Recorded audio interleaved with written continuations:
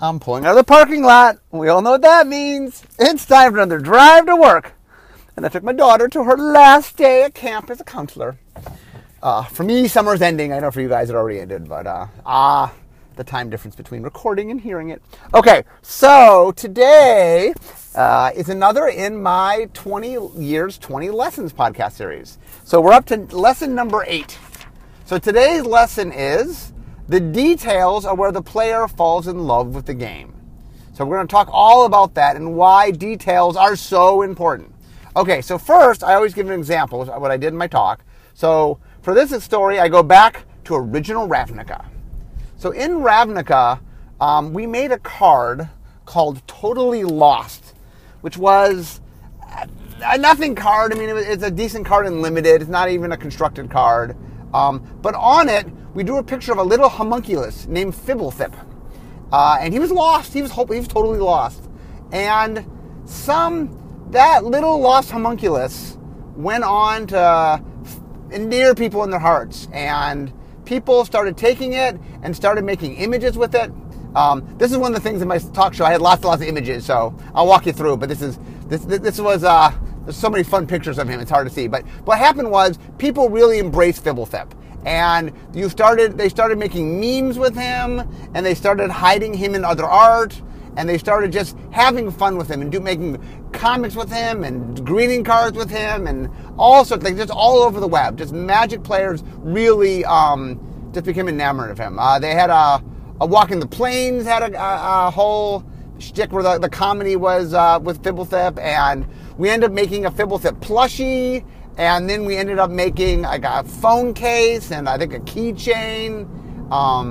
But the idea was it was this little tiny thing that was almost a throwaway. It was just like, oh, we need a card that's totally lost. So who's lost? Well, this little homunculus is lost. And when they made the flavor text, I go, we're going to name the little homunculus. We're going to name him Fibblethip. And Fibblethip, by the way, is Fblthp. There's no vowels. Apparently homunculus don't put vowels in their names. But the interesting thing is, we really just did it as this kind of entertaining thing that just made sense in the moment. It was a cute card, and everything about it was trying to make an awesome moment. But the idea wasn't that we were doing something grandiose. It wasn't, if you had said to the person who was writing the card concept for that card or writing the flavor text, and you said to them, one day there's going to be a plushie, there's going to be keychains and all sorts of stuff, no one would have, that wasn't something people did going in. But one of the reasons I said that's important is that the following idea, which is when you are making your game, remember, the last time I was talking about how players are searching for their choices. They want to find things, they're making choices, but as they're making choices, they're looking for things to bond with. That players want to find an emotional connection. I talked about that in the previous lesson of how you want to make an emotional connection. Okay, once they're emotionally connected, the next step is players are like, okay, I now want to find a way to make this part of me, to find a way to create expression in which this game is personal. And it's something people do all the time. For example, if you think about TV shows or movies or any kind of pop culture, it's very common for people to sort of find the character that they care about. There's just some character. And one of the things that just human nature is to try to find some aspect that you appreciate, that not everybody appreciates, that you appreciate, that personifies it, that makes it something that's more personal for you. And a lot of times what that'll happen is, like, people will latch on to very tiny things in movies or TV, minor characters, because everybody likes the main character. Oh, but I like this little smaller character. And that one of the things that it's like I said, it's pure human nature, is that you want to sort of take an experience and do something about it so the experience becomes more uniquely your experience. That players want to find a piece of it to call their own, because in order to really fall in love with something and really become endeared to it, you have to find a way to sort of make a connection with it, to make a real strong bond with it. Like one of the things, for example, about like a first date, when you go on a first date, is there's this moment where the other person will say something and you find some connection of some trivial thing. But the fact that you both have this interesting connection, that's not an obvious connection, it's not something a lot of people do, but the two of you both do, that is kind of unique, that not a lot of people do this, but you two do that. It's a very interesting moment. It's a very bonding moment. And that, Magic gives you a lot of choices. The one thing about Magic, and Magic does well, is we're a collectible game. We give you lots and lots of options and choices how to do that. You can bond over cards, you can bond over characters, you can bond over creature types, you can bond over images. Likewise, for example, in Khans of Tarkir, we did a card called Savage Punch, which shows Surik, one of the clan leaders, punching a bear. And oh my goodness, that image, just like it, once again, it's something people made memes out of and people really connected to, and just bear punching. Who punches a bear? It was just kind of this cool moment. And that one of the things is people, when they play Magic, are looking for different things. It can be the art, it can be a name, it can be flavor text, it can be mechanics. There's all sorts of things you can look for, and Magic has lots and lots of things to look for. It actually does this really, really well. But the key is, and this is what today's lesson is all about, is why those details are so important. Okay? Because the key to the details is that you don't know when or where players are going to bond with something. What you want to do as a creator is create those opportunities. And what that means is that you really want to, nothing is too insignificant. That there's nothing that you can do, because people are going to pour over whatever you make. And they're going to spend a lot of time and energy looking for things and trying to bond over things.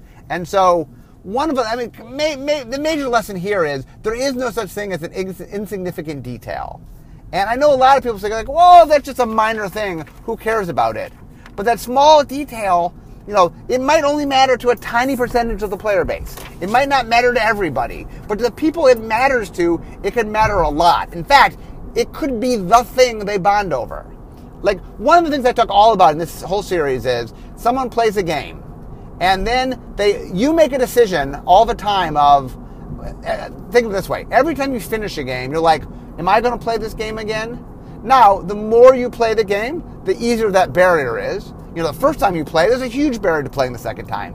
But the 84th time you play, there's not a giant barrier to the 85th time. And obviously, the more you play, the more habit forming it comes. So the more someone plays the game, the more likely they're going to play it again. But a lot of what takes a game from being a maybe to a definite is this personal connection. I talked about this in the previous lesson. I will talk about it now. That as a game designer, something you have to think about, and like I said, a lot of what I'm trying to say is just explain human nature. To me, a lot of good game design is understanding how humans function and making sure that in your game design, you are playing into human behavior, not fighting human behavior. Because fighting behavior, that was my very first lesson. Fighting human behavior does not get you very far. Humans are very stubborn, very, very stubborn in the way they function. Okay, so the big lesson here is that you want people to bond. You want people to sort of make a personal connection. Okay, you don't know exactly how or where they'll bond. In fact, one of the things that's interesting is players will bond over lots of different things in a lot of different ways. So what you want to do is you want to make sure there's just lots of options, there's lots of nooks and crannies for people to fall in love, people to sort of make their own. So what that means is, and it's kind of the point of today, is details are more important than I think people realize. Because it's very easy to go, well, that's just a tiny man. Well, whatever. Who's even going to notice blah? And the answer is, it's not that everybody's going to notice blah, but somebody's going to notice it. And it's in those moments. One of the things that's funny is when you think about TV shows or movies or things that you have really bonded with, you almost can remember back. There's just something that happens that really spoke to you. A lot of times, for example, I find that it's just a little tiny joke or something that it's something, something I always appreciate, something where I'm like, oh, this wasn't necessarily meant for everybody. It was meant for some people, but it was meant for me. That joke was meant for me. And so when I'm making a Magic card, I want to make sure, for example, one of the things I think about is not every card's for every player. but every card is for some player. And I want to make sure that whoever that card is for, that I'm maximizing this card being for that person. That I want that person to fall in love with this card. And the same is true for the art, same is true for the names, for the flavor text. Every component's true. All this is true. I'm just talking mechanics for a second because that's what I do. So you really want to think about the nuance of how something plays and how something can work. And one of the things that we spend a lot of time on, so like we have a database where we can make comments about things. And one of the things that we do quite a bit is we will spend lots of energy on very minor, tiny details. On very tiny details. And why? Because the details matter. I know, I mean, sort of the point of today's lesson is understanding why you have to spend so much work on your details, why the details matter so much. And the answer really boils down to the idea that somebody's going to look at everything. There's nothing you're going to do. There's no component or piece to what you're doing that is insignificant because no one's going to look at it. Everyone's going to look at it. I'm sorry. Somebody's going to look, not everybody. Not everybody will look at everything, but somebody will look at everything. And so one of the things I want to keep in mind is when I'm thinking about something, I want to go, I mean, you start macro and then you go micro. And what you want to think about is, okay, how is this card going to be played? How is someone going to how are they going to build a deck around it? What are they doing with it? You know what I'm saying? The big question is, I have to think about the whole experience. I can't just think about, I mean, that's one of the big things about trying to sort of do design, and this is why playtesting is so important. This is why having teams to bounce ideas off is so important, is what you want to do is you want to make sure that you've thought through everything, and that I think sometimes people feel like, well, as long as they get the major things right, the minor things are less important. The major things are the important thing. And kind of the issue is that the major things do matter. I'm not saying to spend time on the major things, but don't underestimate the importance of the tiny things. Because the tiny things, like one of the things that's very interesting is everybody who works on Magic, not everybody works in every part of the game.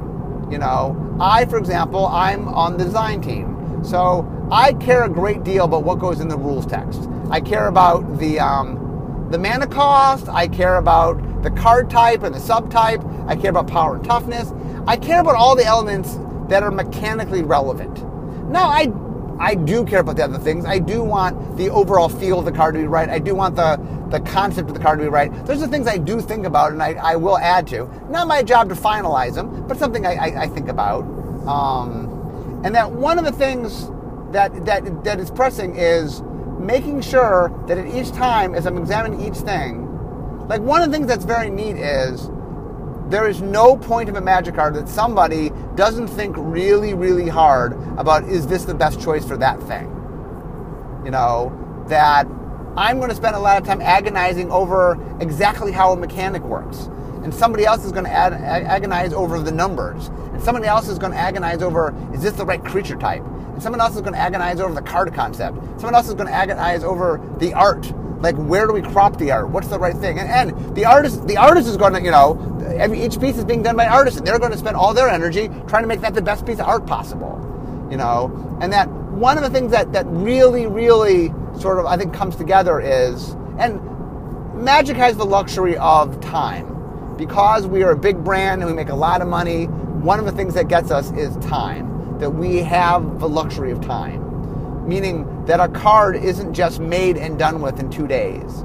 It goes through months and months, you know, many hands get on it. And another thing that happens is we will have arguments about the smallest of minutia.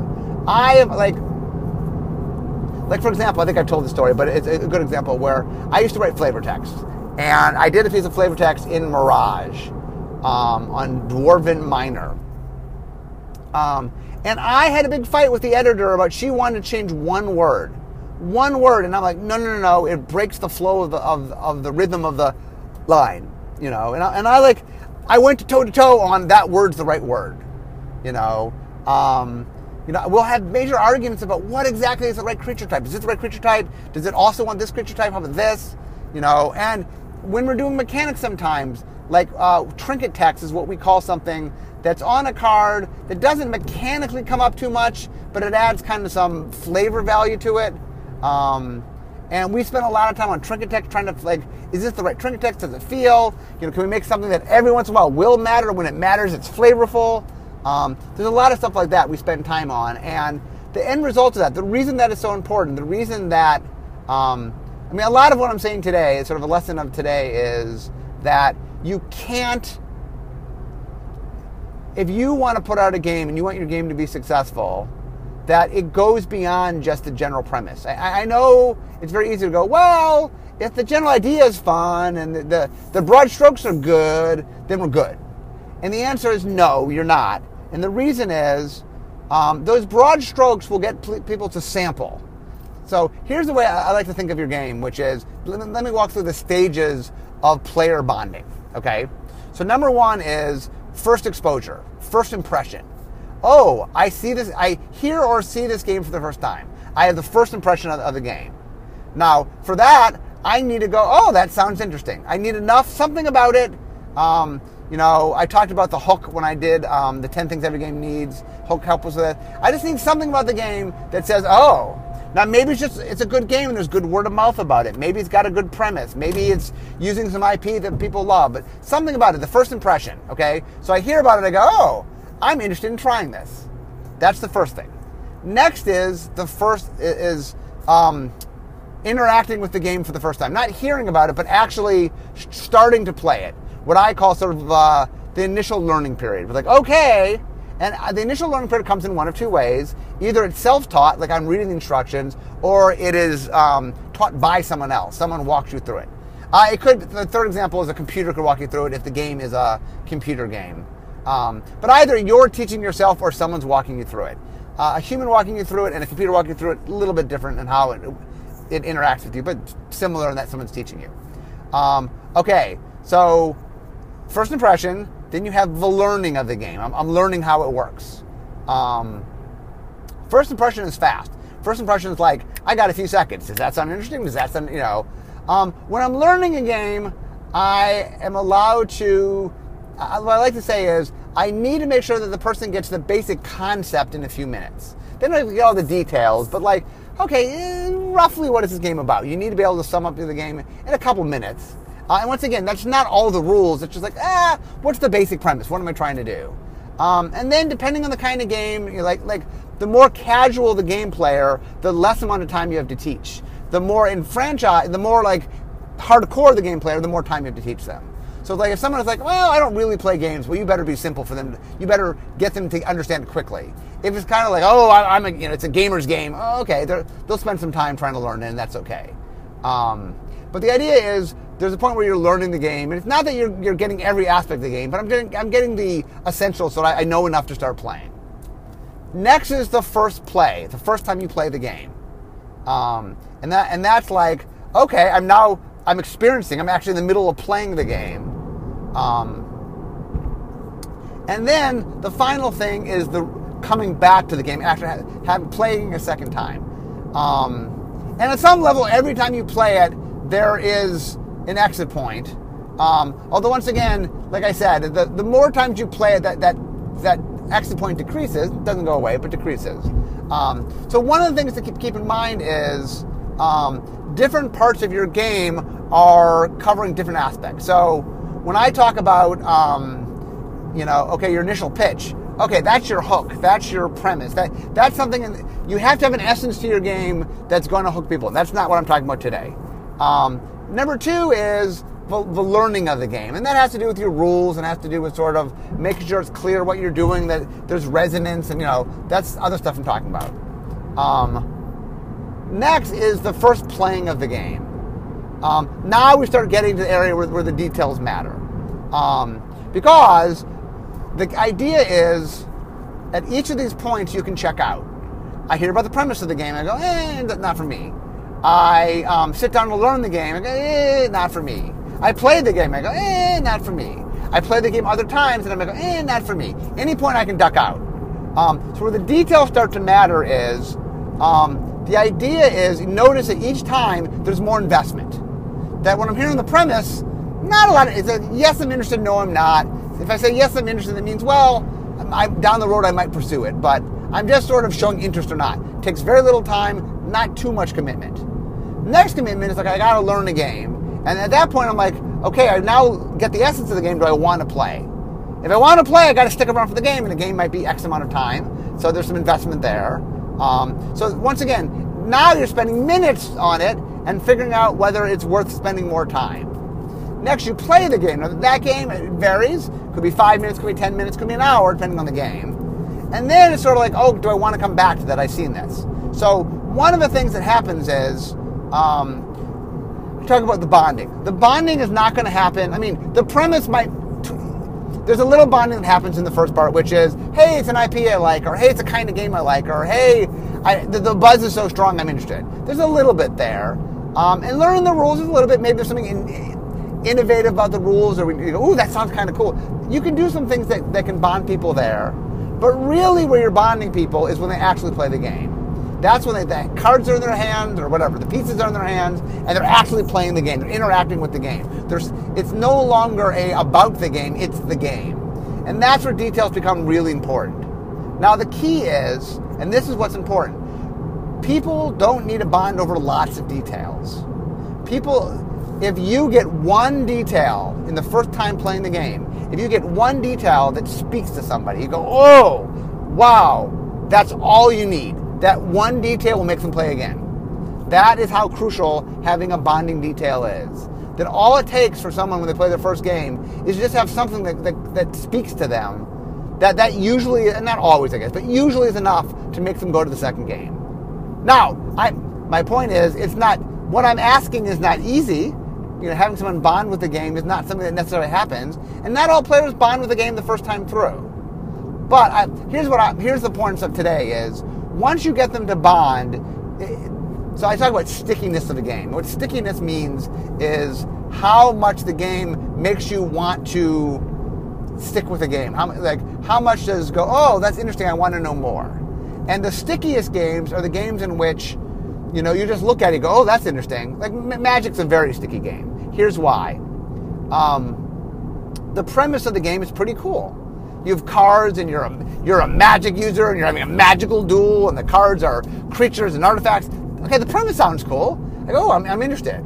Then, when you actually get people to learn, the first thing you get to do is you can get cards in their hands. They're like, ooh, this is pretty, and there's pictures, and there's flavor, and that really pulls you in. And then, when you actually play the gameplay is really solid. It's fun gameplay. When you're like, oh, I hit you with a lightning bolt, and oh, you lost 3, or okay, I'm using an old example, but whatever, I hit you with direct damage and you lose something, and that is very compelling. Or I catch a creature, attack with a creature. It grabs you very quickly. And the idea is that what you want to do is you want to make your game sticky, and what sticky means is that you get people it has a lot of components that make people want to see the next component. That they go, oh, this is interesting, I want to learn more. Now, bonding is a step beyond stickiness. Stickiness is just, I like that detail. I'm interested. Show me the next detail. Bonding is, oh, I emotionally connect with that component. Something about that component and me, I go, ooh, there's something there. And how people emotionally bond, what they emotionally bond, huge variance. My point today is, it is that bond that, once you have a bond with a game, that really pulls you in. And once you have multiple bonds with a game, you're hooked. You're there. In fact, one bond can hook you, but multiple bonds will keep you really hooked. And that one of the things that you want to do when you're making your game is you want to create opportunities to really pull people in, to get that bonding. Really what you want to do is make lots of bonding. And the more bonding you have, the more connection, the closer and closer the person will feel to the game. And remember that the key is that you want people to think of your games not in terms of the game, but in terms of themselves. That is important. For example, I'll use Magic because my go-to example. Somebody could think, wow, that Magic, that's an awesome game. That's a fun game. That's good. Someone else could think, wow, Magic, the color blue, that's me. Now the first one, I do think the person's going to play the game. I do think there's a lot of hope for repeat playing. But The second person, they're connected in a more emotional way, that they see themselves, and that people inherently, and it's not a bad way, it's just how humans function, that you see the world through your eyes. You experience the world through your experiences. And that the world, I mean, there is, an objective world, but people's perspective of it is how they see it. And so when people are coming to a game, it's that perspective. It's when there's this emotional tie to it, when it means something emotionally to them, when the game takes on a meaning beyond being a game. Like a game is a game. A game you could take, a game you could leave. But an experience, a thing that's part of you. Like one of the things that's very interesting is that there's a difference between someone who plays Magic the Gathering and a Magic the Gathering player. Like I'm a gamer. I play games. I'm a Magic the Gathering player. That my self-identify, like if you really can get your game to click in, people identify as someone, part of their identity is your game. Your game is part of their identity. When you get there, you're golden, right? When they identify, because part of your game is such a rich experience that they sort of identify through it, that's the best the game can be. That's the best the game can do. And so the idea is when you're crafting your game, you need to maximize the ability for your player to be able to have that emotional bonding through your game. And really the way that is done is it's through a lot of small choices. Okay, the big choices can help. I'm not actually saying the big choices can't help. But where the small choices matter more in some way, I mean, big choices do matter. The big choices pull them in. The big choices, like Magical Duel is pretty cool. Okay, that's a big thing.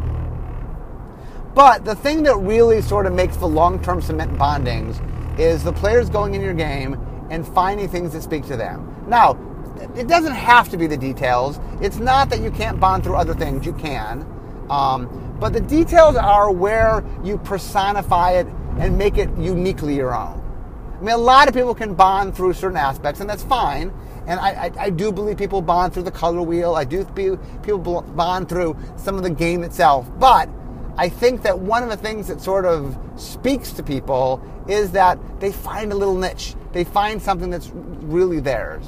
And with Magic, you will see that in that one of the things that people do is they figure out what is their part of the game, what's their take on the game. Is it there's a certain kind of thing they like? There's a subset of cards they enjoy. They play a certain color. They love elves. They love black. They love a certain archetype, a certain style of play.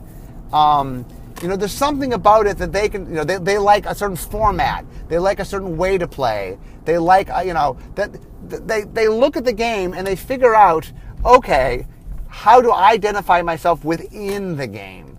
And that's where we really start connecting. And so the key is that the reason those details are so crucial is once somebody picks something. For example, let's say someone says, okay, I love elves. Elves are awesome. What that means is all the details about elves are going to be crucial to their bonding. Not everybody cares about elves. There's some people that could, whatever, leave elves, take elves, whatever. They don't care. But somebody else, elves is the thing. Angels is the thing. Dragons is the thing. Goblins is the thing. Maybe it's a particular artist. Maybe they like a certain artist. Maybe they like a certain set. Maybe they like a certain mechanic. That there's something that sort of there's that connection to. And then they start to go, this is me. This is what I am. I've seen that with cards. I've seen that with characters. That there's just some going, hey, here's who I am. Here's how I relate to this game. And what that means is that all those little details, all the time that we sweat and port over, somebody is going to soak that up and really enjoy it. And for example, like one of the things is we will make little tiny choices. And then I have a lot of people writing into me, obviously, with my blog and stuff and my email. And one of the things I get all the time that's very feels good is someone saying, this little thing you did, I love that thing. And I get that a lot. And it's funny, sometimes a little thing, most people like the same little thing. Sometimes it's a unique thing. Like I joke a lot that sometimes I'll get people writing in and like, Dear Morrow, do you know it has been 6 years since you made a goat? could you please make another goat? Goats are why magic is awesome. You know, and to that person, like, they've just found something they can identify with. And so, I'm almost to work. That really what I'm trying to hammer home today is that it is very easy to look at your game and say, I'm doing 8,000 things. This one tiny thing, whatever. I can just let that go. I don't have to spend a lot of time on it. And what I'm saying is, no, you do. You do. What makes the games that really the successes work is they sweated the details. The details mattered. That somebody put time and energy going, okay, what if this thing was the thing that made the person, like, what if this is the thing that matters? And that's my point today. Every little detail will matter with somebody. Somebody's going to bond over that detail. So you have to pay attention. You have to put in the time and energy to sweat the small stuff. You have to figure out, don't just assume it doesn't matter because it's small. There is no thing that's truly insignificant in your game. Everything matters. You have to think about it. How does it play? How does it look? How does it feel? How does it sound? All that matters. And that one of the reasons I really think that Magic has been very successful is we sweat the details. There is deep background in all the characters and all the worlds and environments, and mechanically there's all these synergies we build in, and that we do a lot of work so that you can have a lot of fun exploring and discovering things. And not everything, one thing that's interesting is, and this is from the mechanical side, it's not that I know every interaction, but what I do is I maximize things so that they can create a lot of interesting interactions. It's not that I know you're going to take this card I just printed and put it with a card made 15 years ago. I don't go through every single card we've ever made. But what I do is I make cards going, oh, well, this card will go well with this kind of card, and Magic has this kind of card, so people can go through all of them and find the ones they enjoy most. But it is sweating the small stuff that pays dividends, because when somebody comes across something, and the thing that's funny is there's a sense that when you look at something that's tiny, you're like, well, no one else noticed this detail. I'm the one that looked at this detail. Nobody else did. And when they recognize that you, the game maker, also cared about the detail, that's the same as the first date. Like the first date moment where, you're sitting across the table from the first, your blind date or first date or whatever, and you're like, I like thing X. And they go, oh, I like thing X. And thing X is not a popular thing. Thing X is something that's kind of obscure. There's this bonding moment. And there's the same thing when you're in a game and you're a player and you're caring about this tiny moment. And it's like, oh, they also cared about this tiny moment. That's a real connective tissue. That is like, oh, this game and I, ooh, maybe there's a future in it. And that quality is very important. And so I can't stress enough that, I keep saying that a lot today. I can't stress enough, and I will stress it. Apparently I can't stress enough because I keep saying I can't stress it enough. If there's any takeaway from today's lesson is, once you're done with your game and you think you've done everything you can do, I say go back and look not at the big picture stuff. I mean, you need to spend a lot of time on the big picture stuff, but you need to do probably several passes where all you do is look at the small stuff. All you do is look at little tiny details. Like one of the things, for example, that I will do when I write my articles every week is I will write the articles, and then I make sure when I go back through, when I'm rereading, that I'm paying attention to the small things. That I'm looking at the little tiny nuance of things, because the turn of phrase or a particular little throwaway joke, once again, that's the kind of thing that will bond people. What I name my headers, for example, I often will name my headers jokes that I don't expect everybody to get the joke. It's not super important that you get every joke of every header I make. Not a big deal.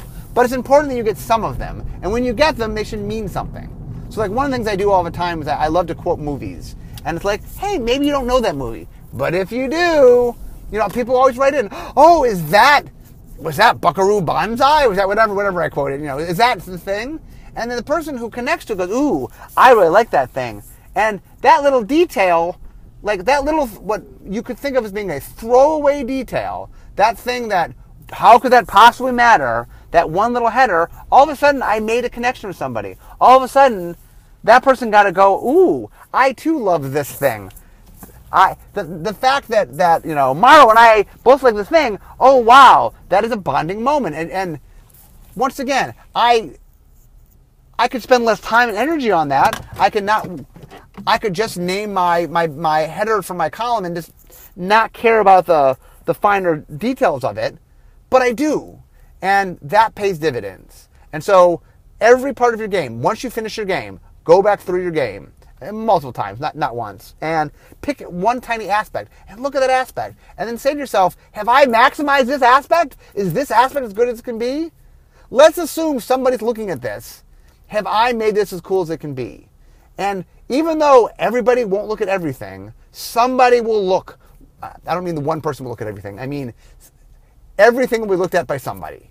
Everything. And when you can bond with people, when you can find a way in those small details to make that connection, to have that, ooh, me too moment, that is really, really powerful. And my argument today is, it is those tiny moments, those tiny bonding emotional moments that are what make people fall in love with your game. That is where people sort of get pulled in emotionally and get connected. And when I talk today about all the things of moving from one to the next, it's that emotional connection that makes someone go, well, that's interesting, I'm going to try that. Ooh, okay, these rules are interesting, I'm going to play that. Ooh, this game was fun, I'm going to play that again. This game was fun again, I'm going to keep playing it. I'm going to make this part of an identity of who I am. This is not just a game, it is part of my identity. That is the goal you want to get to. That is the goal. That if your game goes beyond just being a game and becomes an extension of the person, then you have a player for life, or at least for a long, long time. And that, my friends, is why details are so important. So remember, the details are where the player fall in love with your game. Okay, guys, thank you very much. I'm now in my parking space. We all know what that means. It means it's the end of drive to... In my parking space, we all know what that means. It means this is the end of my drive to work. So instead of making magic, it's time for me... I'm sorry. I already messed up my ending today. Instead of talking magic, it's time for me to be making magic. This podcast went so well. That's the hardest part, by the way, is when if I mess up when I pull out of the driveway, I can just redo it. But when I mess up at the end of a really good podcast, today's was really good, I enjoyed it, I just have to mess it up. So I apologize, but anyway, it's time for me to stop talking magic and start making magic. I'll see you guys next time. Bye-bye.